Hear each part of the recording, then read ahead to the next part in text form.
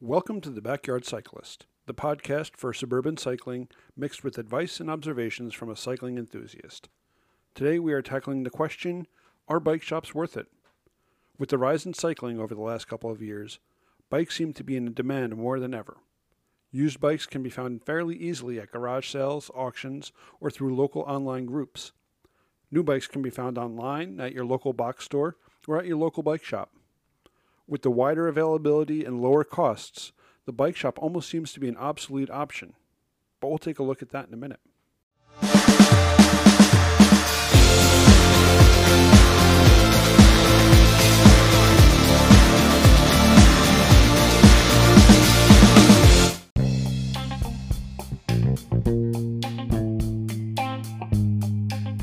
Hi, it's Brian, your backyard cyclist, and I've loved riding a bike since forever. When I first started riding a bike, I used the same hand-me-down bike that my older siblings used and would ride it as much as I could. If I ever had any problems, my father, being a mechanic, would fix it for me, and I'd watch and learn. We didn't have a local bike shop in the late 1970s. If there was one, it was for richer people who could afford new bikes. Coming from a family of 5 kids, when we got bikes, they were either used or from Bradley's or Kmart. I remember that one Christmas when I got a new bike, a Schwinn something or other, that my parents got at Sears. My sister got a Huffy that year too. Many years later, I eventually bought my first good road bike, a Panasonic Sport 500, with the money I had saved up working part-time and doing odd jobs. And this one I bought at a bike shop that had been around the corner from us, but I never knew it. Once I learned there was a bike shop I could easily get to, and when I had the job to afford a new bike, I was there looking and talking and soaking up the atmosphere. I could just tell that once I bought my bike, I'd be riding all over like Kevin Costner in American Flyers. Sadly, my dreams of racing and riding all over the world never panned out. I did ride that thing all over, but I could never get up the nerve, or the spirit for that matter, to get into racing. But I still liked hanging out at the bike shop, until I got my license and a car. Then my Panasonic sat in the shed for a very long time. Many moons later, after marriage, babies, and moving a few times, I got back into cycling and bought a dual suspension mountain bike online, thinking this would be a good sport to get into. I sold my old Panasonic and put that money towards a new bike. I was surprised that I actually got half my money back. The new bike shipped in from the Midwest from a no-name box store, and it cost a bit less than the ones around here. It came in a box and I had to assemble it myself, which was fairly simple for me. After riding it around the streets and not really touching any dirt, much less a mountain for that matter, I realized I'm just not a mountain biker. So I swapped slick tires, stiffened the suspension a lot, and started out using it on the road. I did a couple of upgrades to the trigger shifters and mostly took care of the bike myself. I did have a few instances where I needed a bike shop, and thankfully there was one in town. What I didn't realize was how uncheap they were. So I decided to learn how to do things myself and go there only when I couldn't fix anything. When I decided to change to a road bike, I went to the same shop and marveled over how much more expensive the bikes were over Walmart or REI. But I also realized that the bikes were of much better quality than those stores, just like my Panasonic was over the Schwinn. Understanding that I was getting into serious territory now, I did a lot of research and found a few bikes that I liked and that would fit the riding I wanted to do.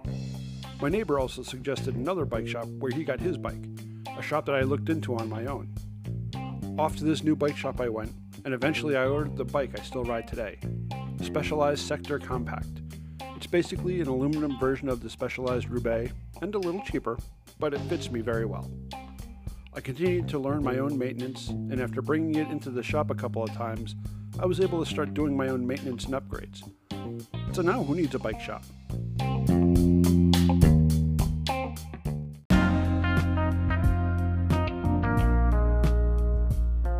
So here's a little history on bike shops, which I found a little surprising while researching. The oldest bike shop to date is also a Guinness World Record holder. Started in 1860 in Sutton, UK, Pearson Cycle still operates and sells their own branded bikes, but also does repairs and maintenance on other brands too. Other bike shops like the Wright Brothers shop in Dayton, Ohio, opened in 1892 and sold other brands of bikes, but also sold repaired and used bikes too. They also did repairs, as many bike shops would come to be known for. They were an outlet to buy a bike when there weren't any other places around, and you can get any repairs done too. It was a convenient one-stop shop in a time when bikes were getting more and more popular, and they would see continued growth as the years went on. As more and more people started wanting bikes, manufacturers started making bikes for different types of riding. And instead of having a bike shop that catered to one brand, most shops would carry a few different brands and styles of bike. The bike shop had a leverage in sales that allowed it to carry more stock than a single store, with bikes that are usually higher quality than box stores. They were still able to service the bikes and clientele, and added accessories to increase their profits. In more recent years, bike shops also sponsor amateur teams, hold training sessions, group rides, and offer other services like bike fitting to get you and your bike as efficient as possible. But as materials for bikes changed from steel to aluminum to carbon fiber, the cost of these materials and the bikes themselves went up. What was once seen as the best place to buy a bike is now seen as somewhat of a pricey place to buy an elite bike. With fewer of them around than box stores, and not as easy to access as online stores, the bike shop has seen its customer base drawn away for convenience and cost. But there's a price to pay for these options too.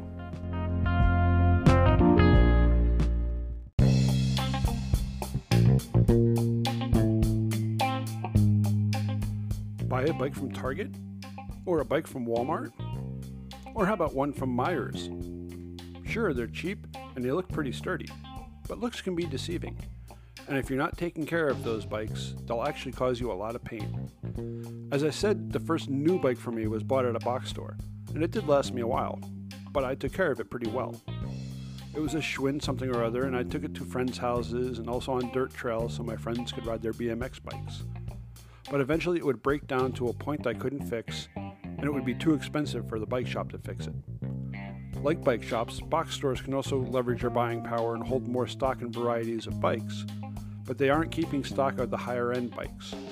They want customers and sales, so they sell the lower spec bikes with cheaper components to maximize profit.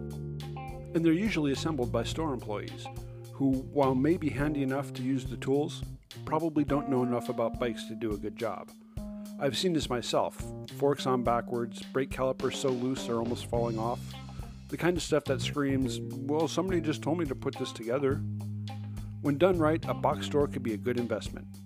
But with these bikes, if you have a major problem, you can return them to the store for an exchange or refund. For anything else that may happen down the road, the store won't be of any help. You're either going to fix it yourself, or you take it to a bike shop.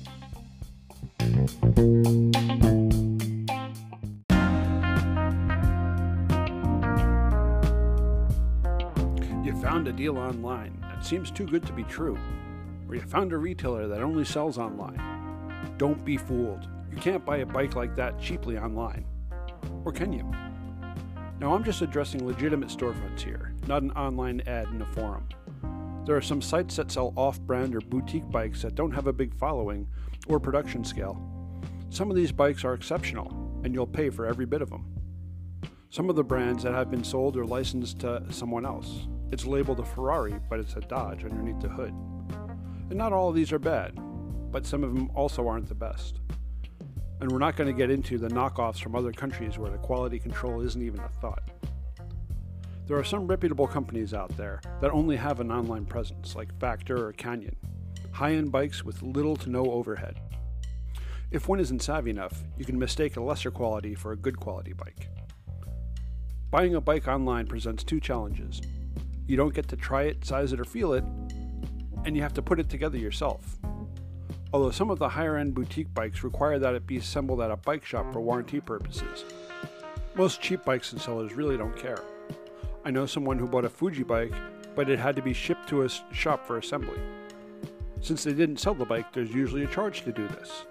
And this is standard across most bike shops too. So if you're not required to have it assembled at a bike shop, you would have to do it yourself. The bike will arrive in about 4 or 5 major pieces: a frame, wheels off, seat and seat post off, handlebars off, and pedals off. This lets it fit into a box easily, and it doesn't seem too daunting for a handyman. If you know the torque specs and pressure limits, you're good to go. But if you don't, you're taking a trip to the bike shop after you mess it up. And even if you get it rideable, if you can't do the maintenance, the bike shop will.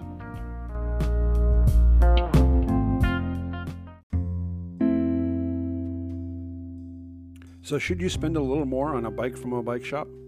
Well, that's up to you. but I can tell you one thing about them that hasn't been addressed yet. Bike shops are local, are usually owned by locals, and they hire locals to work there. They know the area roads and trails and are able to make recommendations with that knowledge. Try asking a box store employee what tire pressure you should use, or if this lube or that one will work better in the rain. You probably won't get a helpful answer. As far as maintenance goes, the mechanics are industry certified and have completed many hours of training and on-the-job experience. They can make suggestions when you are looking to upgrade components on your bike, or even help with a cheap project bike like the one I'm doing. And let's not forget about accessories. They usually have the latest and greatest in safety equipment, clothing, nutrition, and training stuff. Some also offer in-house fitting services to help prevent injury and help you get the most out of your training and riding.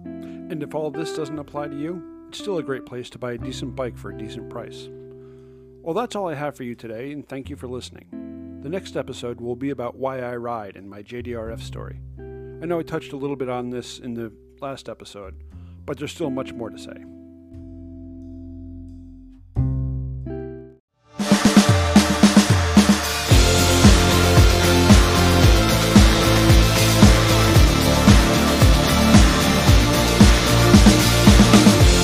If you wish to help me in my fundraising for the JDRF, you can follow the link in the description below to make a donation.